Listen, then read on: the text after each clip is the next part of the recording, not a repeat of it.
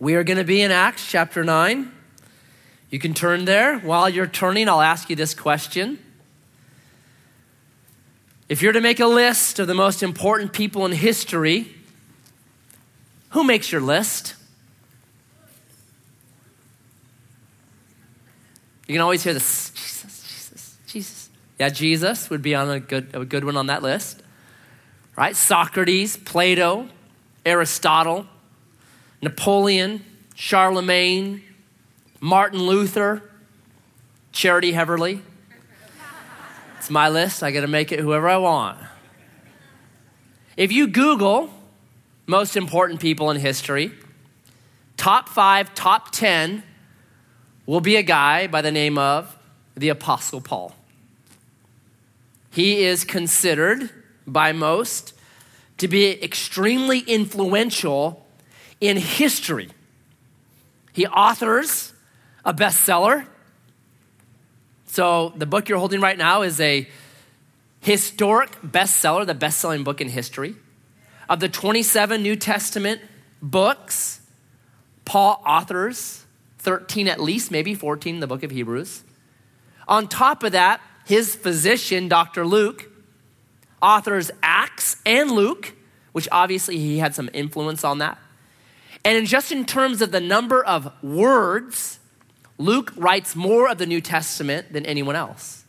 So you add that up, and this book that we hold that a lot of people have read and it has influenced a lot, he's a major contributor to it. Even more than that, though, it's Paul. He's the one that takes Christianity from being a little sect of Judaism, because that's all it was at this point in Acts chapter 8. Maybe 20,000 believers. It's a little sect of Judaism. And he's the one that explodes it so it becomes an empire changer. Here's what I mean. Rome in the early parts of the first century was really bad. It wasn't like it was 200 years before with Cato and like the Senate and all these great things. It had, once it gained power, it became very corrupt and gross, sexually just gross. You can read about it if you want to. It's not pleasant. But even more than that, like life became unimportant to Rome. So there's a letter we have from a businessman from the first century in Rome. He writes back to his wife. And it's like the normal stuff you might write. Hey, man, weather down here's been great. You know, I know it's raining up there, but it's sunny here. The business is good. This is what's happening. And then as a byline, he writes this. Oh, by the way, if the child that you give birth to is a girl, put it out in the field to die. Oh, and then I'm going to be home this day. It's just nonchalant. Like, that's just what happened in Rome by the first century. They didn't care about life. If you don't want the child, just leave it out in the field, let it die. But even more than that, like the Circus Maximus, if you've ever heard of that, circus, that word comes from them.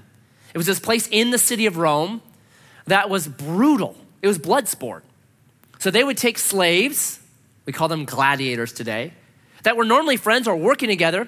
They would put them together, give them all kinds of weapons and say, hey, kill each other. The last man standing wins.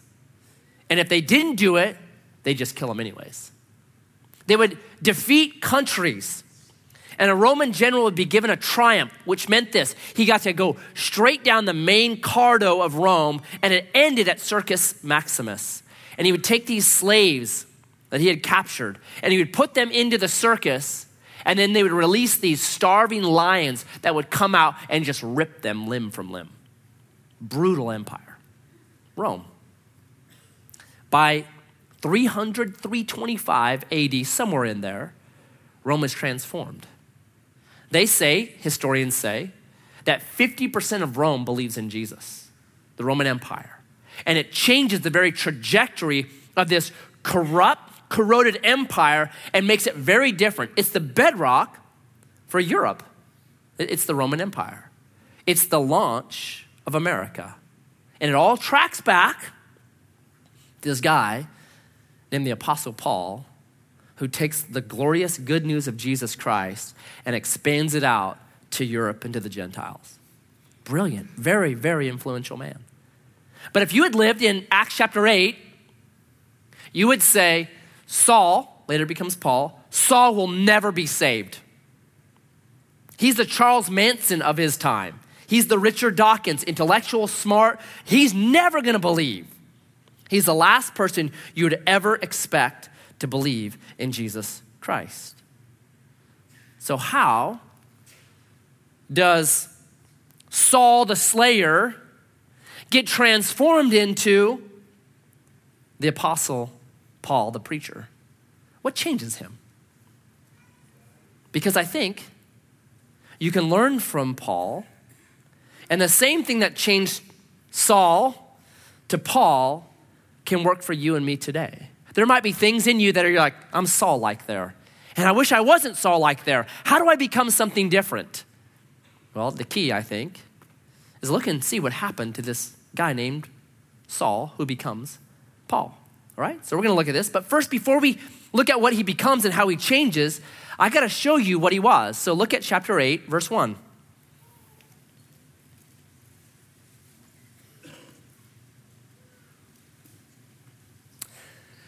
And Saul approved of his execution. This is chapter 7, the church's first martyr, a guy named Stephen, who preaches such a brilliant message, no one can answer it, so instead of trying to answer it, they kill him. Saul approved or cast his vote for him to die. So he is probably on the council that makes the decision to kill Stephen. And there arose on that day a great persecution against the church in Jerusalem, and they were all scattered throughout the region of Judea and Samaria, except the apostles. Devout men buried Stephen and made great lamentation over him. But Saul was ravaging the church, and entering house after house, he dragged off women and men and committed them to prison. So he is knocking on doors.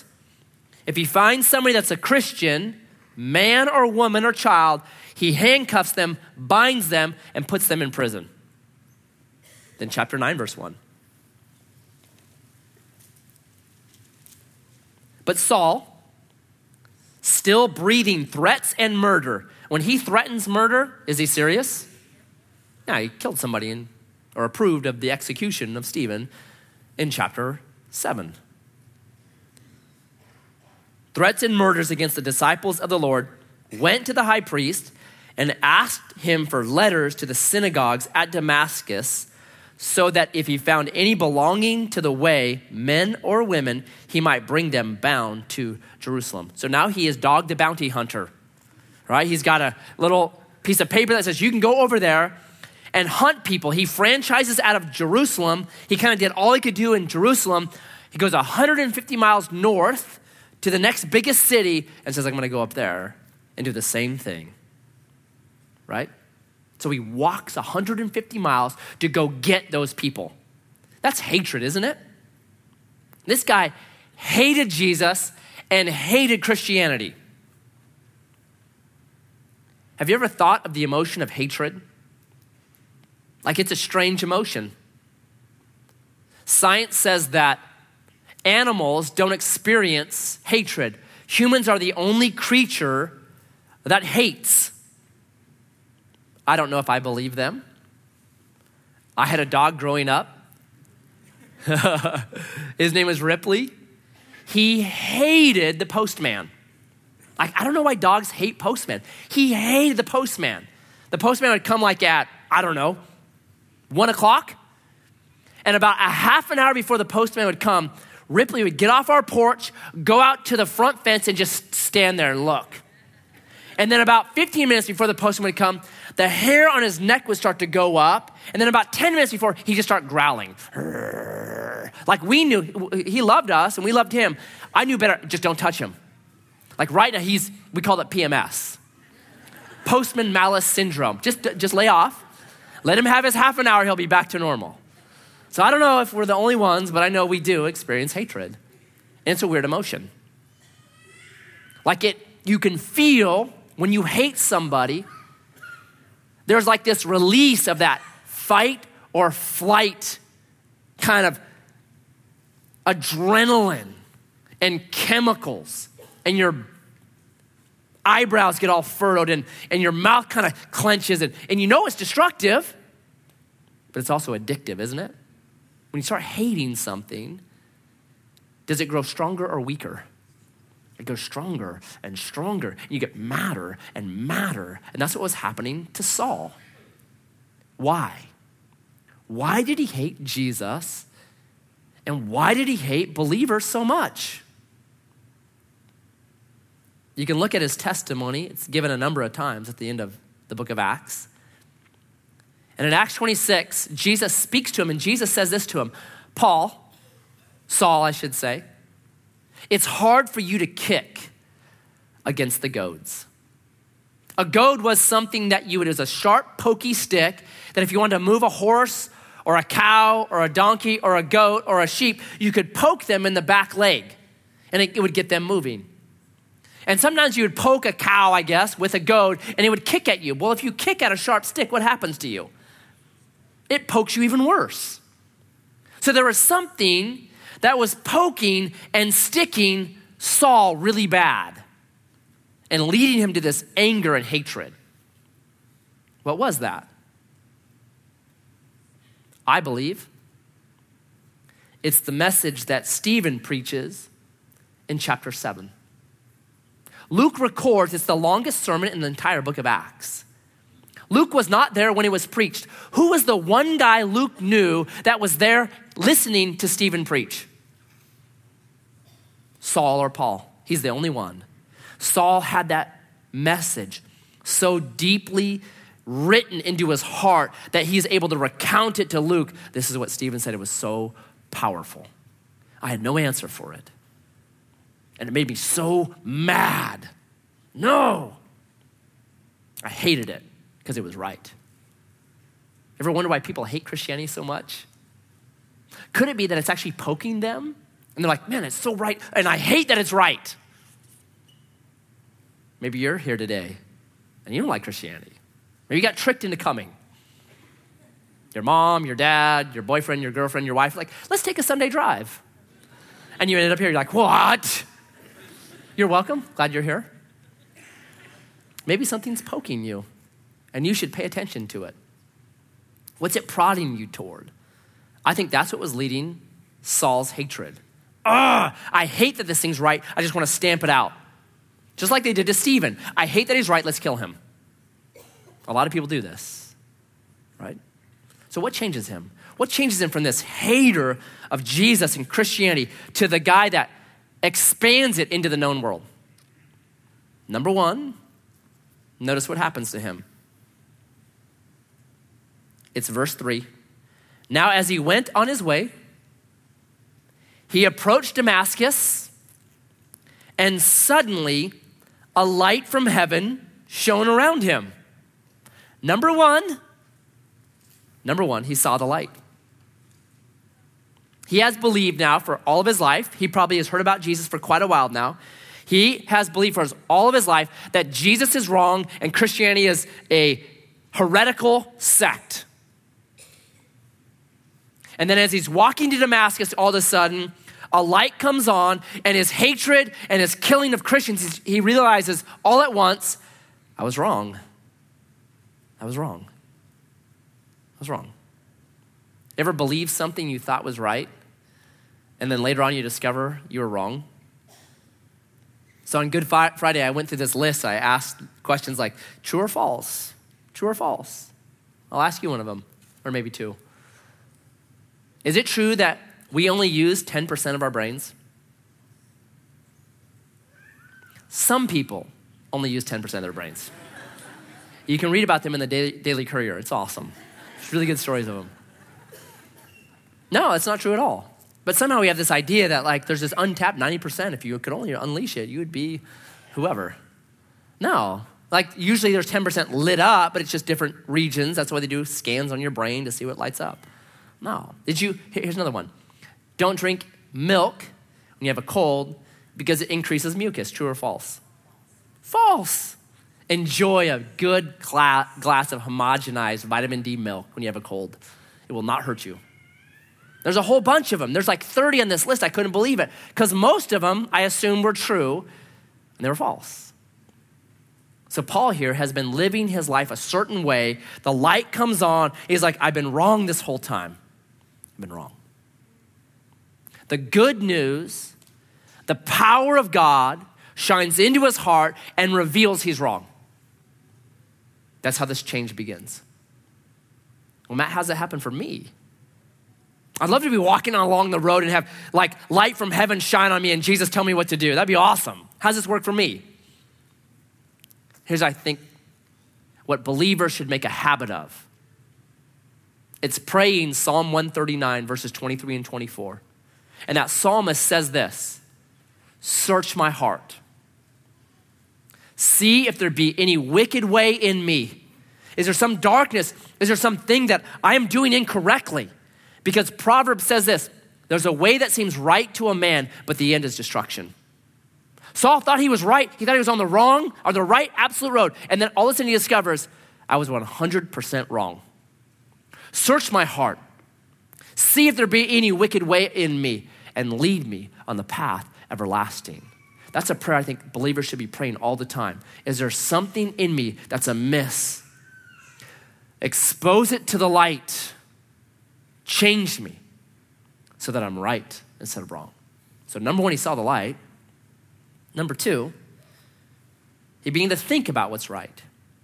So Wednesday, we'll try to cover more of this, but if you just skip down to verse 9, he's blinded, and it says this, verse 9, for 3 days he was without sight and neither ate nor drank. Saul is an extremely educated man. He has a PhD in theology. He has memorized the first 5 books of the Bible. He is top guy. He went to MIT, whatever it is, Stanford, MIT. He's the top dude, intelligent. For 3 days, he does not eat and he doesn't drink. He just sits and thinks about what had happened to him. Man, I thought this was the way things were. But I was wrong. I have to rethink everything. And he thinks so well, if you skip down to verse 22, but Saul increased all the more in strength and confounded the Jews who lived in Damascus by proving that Jesus was the Christ. To prove something means you have evidence. So Paul now has rethought everything that he had believed in a new paradigm because he saw the light, and he begins to reason out, this is proof for Jesus. I think there is a error that has happened inside church. And this is this idea that you need to check your brain if you're going to be a believer. That you just have to believe. Yeah, that's true. But if Paul wrote Hebrews 11:3, he says this. He says there that by faith we understand. That word understand could be think, reason. He says, my faith led me to reason and to think deeply. I love that. I love that. I think as believers, we should be the most thoughtful people ever. Christianity is the one that says, think. Cults say this. Here's what a cult says to you. Here's how you know you're in a cult. A cult will say this, don't think, just obey. Right? Don't think about what I'm giving you to drink, grape Kool-Aid, just obey and drink it. Dangerous. Fundamentalism says this, don't think, just believe. Just believe what we're telling you, don't think it through. Eastern religions say this, don't think, actually empty your mind. The way that you get to nirvana is just take all the thoughts out of your mind and contemplate your navel or something. Right? Americanism says this, don't think, relax. Christianity says, think well. It goes all the way back to what Jesus says is the most important command in the Bible. Deuteronomy 6, verse 4. It's called the Great Shema. It says this, you shall love the Lord your God with all of your heart, all of your mind, and all of your strength. Jesus puts it this way in the Sermon on the Mount. He says to you and me, he says, don't worry. Don't be stressed out. Why would Jesus say to you and me, don't worry and don't be stressed out? Because we worry and we stress out. We get A+ in those things. We really, right? We just bombed Syria. Oh no, World War III, Russia's coming, hide. Buy the Costco survival pack. Don't worry, right? So here's what Jesus says. He doesn't say believe. He doesn't say obey. He doesn't say empty your mind. He says this, consider. What does consider mean? Think. Consider the lilies of the field. They don't toil. They don't spin. Have you ever seen a stressed out flower? Right? Have you ever seen one? Is the sun going to come up? Is it going to rain tomorrow? I'm wilting here. I need to pollinate. Get the bees out here. Right? My biological clock is ticking. I've never seen a flower worried. Jesus says, think deeply about how God takes care of his creation, and that will help you to not worry and be stressed out. Right? Think. I believe in Jesus and I believe in God. Yes, there's faith involved, but I also want proof. I want to reason it out. I want to think it out. I think a lot of believers miss out on the transformation that can happen in their lives because they haven't sought and thought about what's actually happened to them and what Jesus means. They haven't thought it out. They haven't said, these are the reasons I believe. What kind of reasons do you have, Matt? Let me give you a few. Number one, the reason why I believe in God is this: origins. Here's what I mean. The fact that we have something instead of there being nothing. That's called origins. And there's this idea in origins. It's called the conservation of mass. It is not a hypothesis. It is not a theory. Conservation of mass is a law. It's a physical law. It means this: you cannot create and you cannot destroy matter. You can change its properties and make it a little bit different, but you can't create or destroy it. That's called the conservation of mass. So what that means is this: if you have something today, it means you had to have something yesterday. That nothing always creates nothing. Just think about your bank account. Right? Well, you can take that line of reasoning, the conservation of mass, back as long as you want. If there's nothing today, or if there's something today, there had to be conservation of mass, something yesterday. You can go back a year, 10 years, 10 billion years, 10 trillion years. I don't care how long. You can go back there, conservation of mass. Right? So philosophers, they're different than physics. They talk a lot about beginning stuff. And here's something amazing about philosophy. In about 1970, no philosophers believed in God. Today, there's an overwhelming number of philosophers who believe in God. Mostly because of this guy named Alvin Plantinga, who's brilliant, but also because of more we're learning about the origins of the world. And they say this, essentially they say this: okay, we can take conservation of mass back to the Big Bang.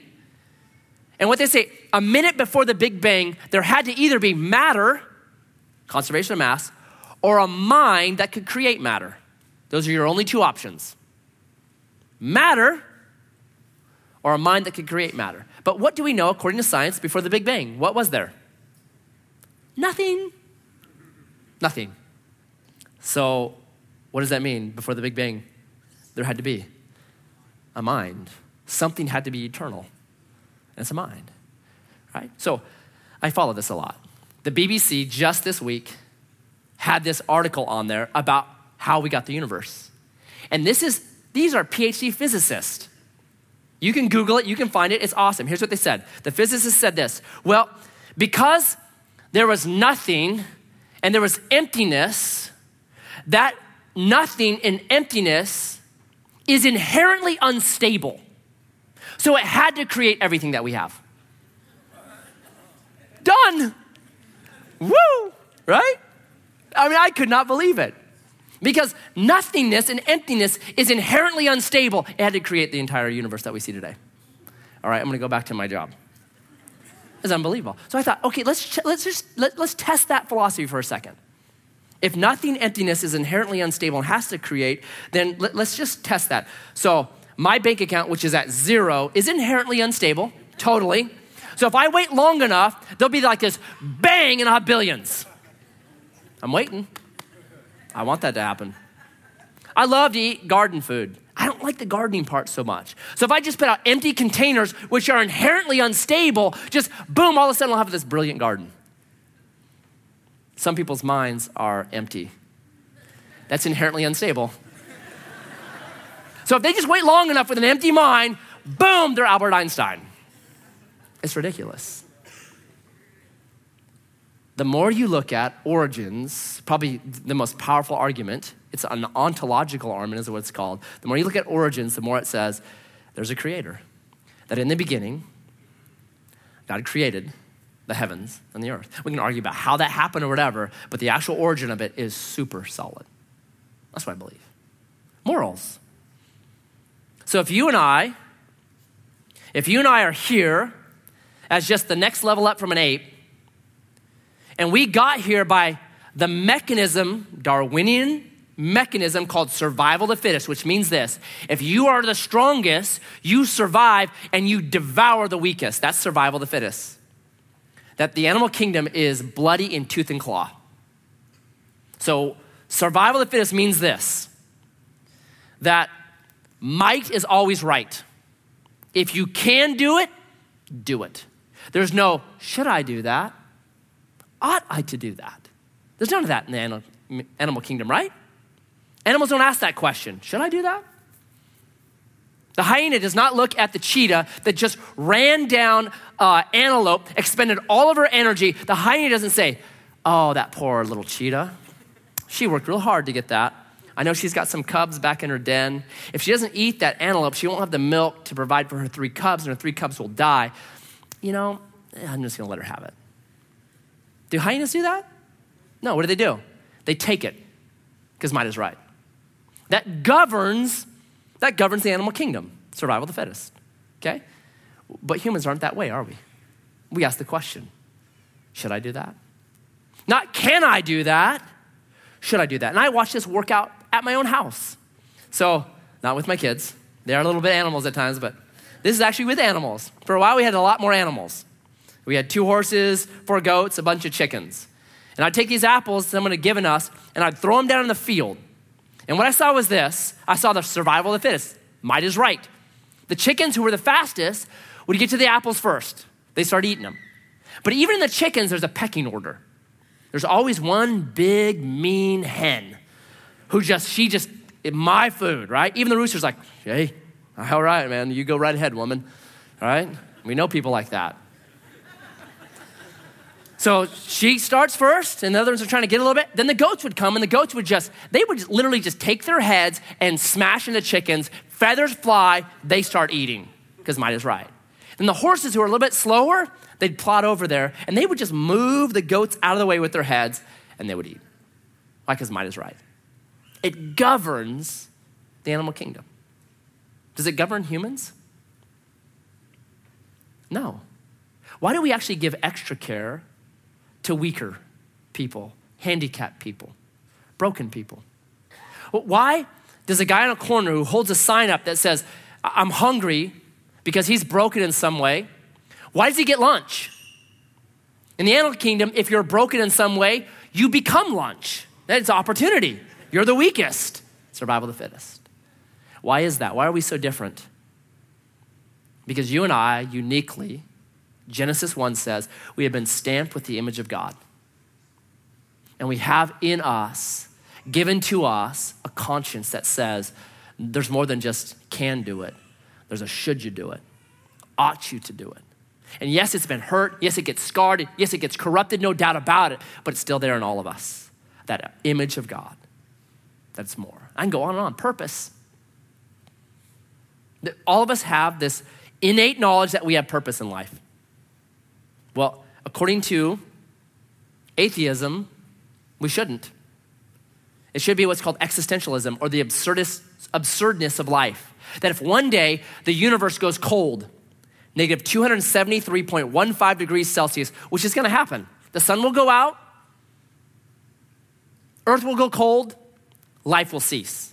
If that's our end, what does it matter what I do today? Does it matter if I was a good person or a bad person? Moral, immoral, does anything matter? Nope, nothing matters. It's called existentialism. If we really believed in existentialism, none of us would get out of bed. We'd all be covered in Dorito chips and beer cans, saying, who cares? That's what everyone would live. But nobody lives like that. Why? Because we know innately we have purpose. We have purpose. Now, some people get so broke that begins to get damaged. But the majority of people know, well, no, there's purpose. There's more to life than that absurdist. There's more to life than one day going dim. We know that. And G.K. Chesterton actually wrote an article on this. And he says, if there's a key that you find and it fits a lot perfectly, know it was designed. The fact that there is purpose and it fits every human heart, we are designed with that purpose. I can go on and on and on and on. Think. Love the Lord your God with all of your mind. Don't miss out on the radical transformation that can happen by thinking, by considering, by reasoning. So Paul here, first he sees the light. Then number two, he just starts to think what is right. And number three, maybe the biggest one. And this is the mark that marks Paul's theology from this day forward. It's his Pauline signature.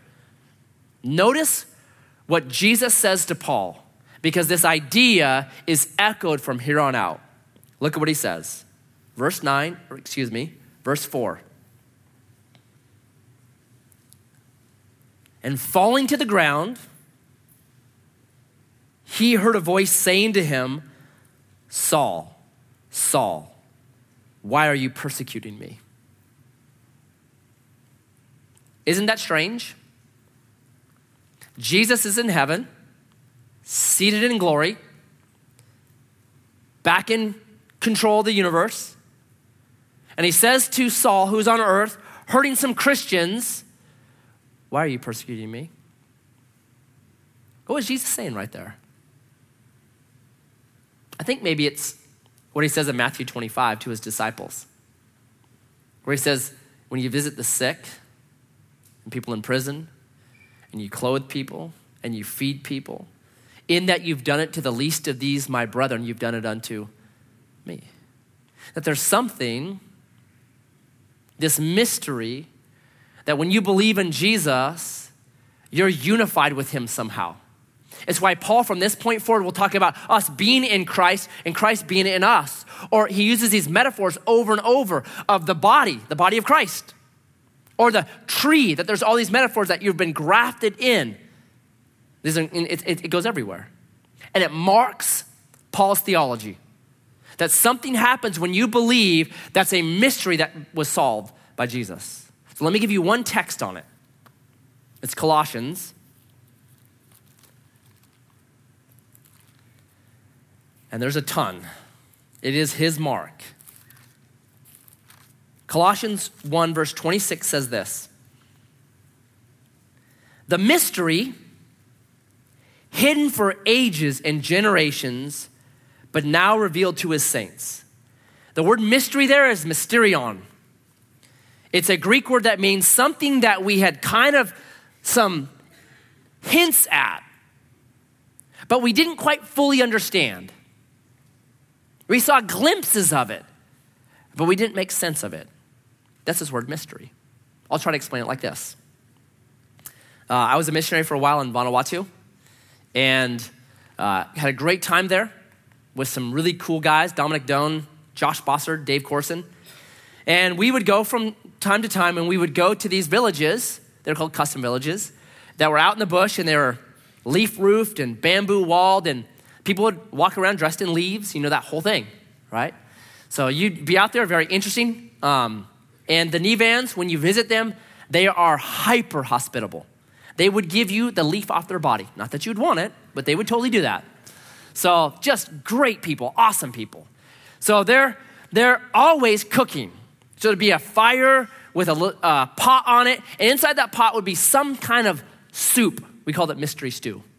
So while you're sitting there, you know you're gonna eat it. At some point, they're gonna invite you in for dinner, and you're gonna eat that. So you kind of glance over there, and you would see it kind of bubbling. And you might see a beak come out, or a claw, or the bat or the wing of a bat, because they eat bats over there. So you're kind of looking at it and wondering, oh no, what am I gonna eat? Oh no. But it's a mystery. You get glimpses of it. Then it was time to eat. And when it was time to eat, you would go over to that with a big ladle and you would dip it in and you would pour whatever it was into your bowl. And then the mystery was revealed. You knew exactly what you were eating. And in Vanuatu, once you put it in your bowl, it was their custom. You ate it.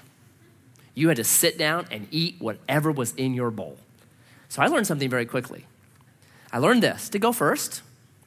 And I would go first. And then I would ladle out some into my bowl. And if it looked like the part of the chicken used to produce eggs, I would then say to Josh or Dom, hey, bro, let me serve you. Here you go, bro. Thank you. And if on try number 2, it looked like something bad again, oh, here, Josh, here you go, bro. And try number 3, if it looked good, I'd be like, Dave, you're on your own, bud. Sorry. I am wicked and evil. God, search my heart. See if there be any wicked way in me and lead me on the way everlasting. Do not go on the mission field with me. I will do it to you. I guarantee it, man. I will figure out a way for you to eat it and me not to. Okay, that's mystery stew. It was the same, that's the idea. We got glimpses of something for ages and generations, but we couldn't quite figure it out. And then it was ladled into our bowl and we got it. So Paul's saying, man, I studied the Old Testament and there was these hints of something coming. Moses would say in Deuteronomy 30, your heart is going to be circumcised. You can't keep all these laws I've written to you. It's a brilliant passage. But your heart will be circumcised so that you will want to keep God's laws.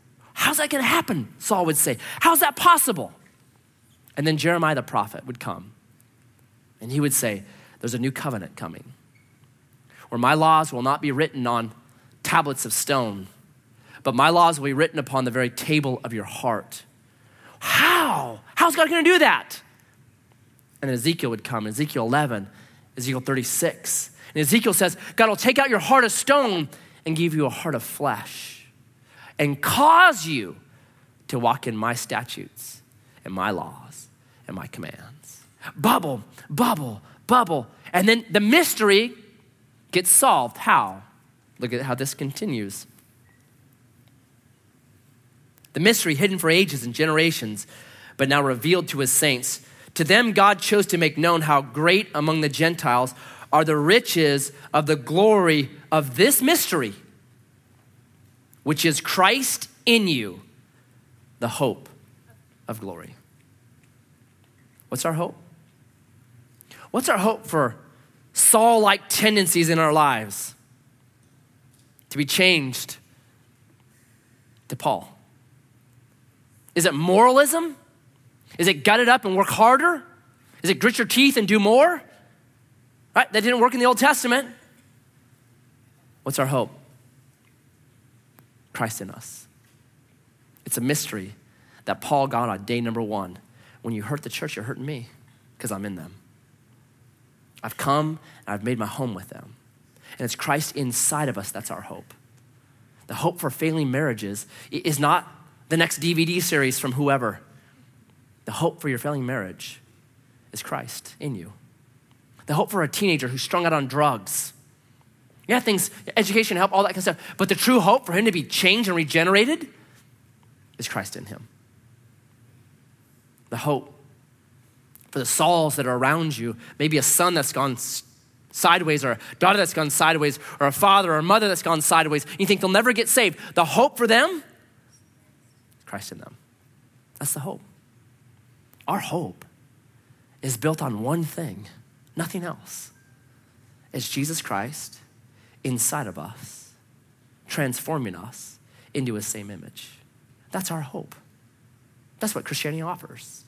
It changed Saul from hater, persecutor, killer, into one of the most important people in history who's a lover and a preacher and a life changer.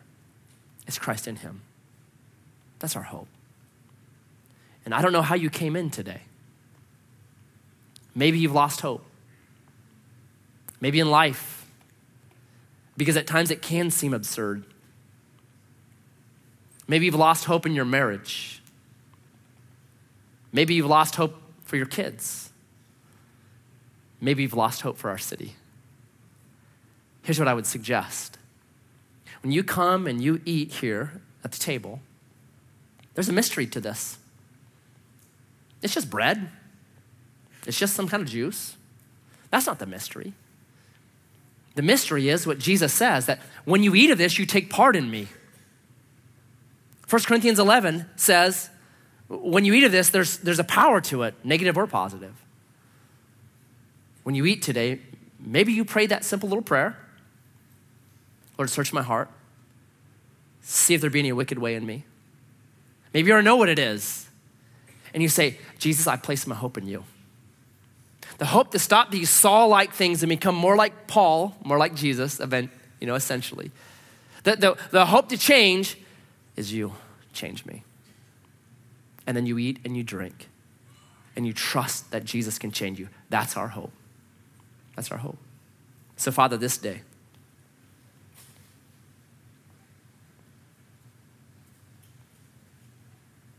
we come to you, the God of all hope. We come to this table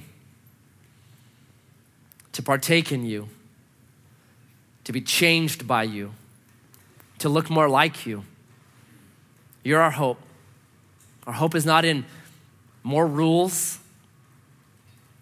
Our hope is not in another person. Our hope is not in gutting it up. Our hope is in you. That it's you in us. That's our hope, that anything will be glorified, that we'll get back to the image that you have for us. So I ask this day, Lord, as we partake in the bread and the cup, I pray that your power would be released into hearts that are hopeless about their circumstances or about themselves. And that your strength would be our strength. And your righteousness would be our righteousness. And your holiness would be our holiness. And your goodness would be our goodness. And we'd walk out of these doors empowered by you to live like you. That you are our hope. And I ask this in your name.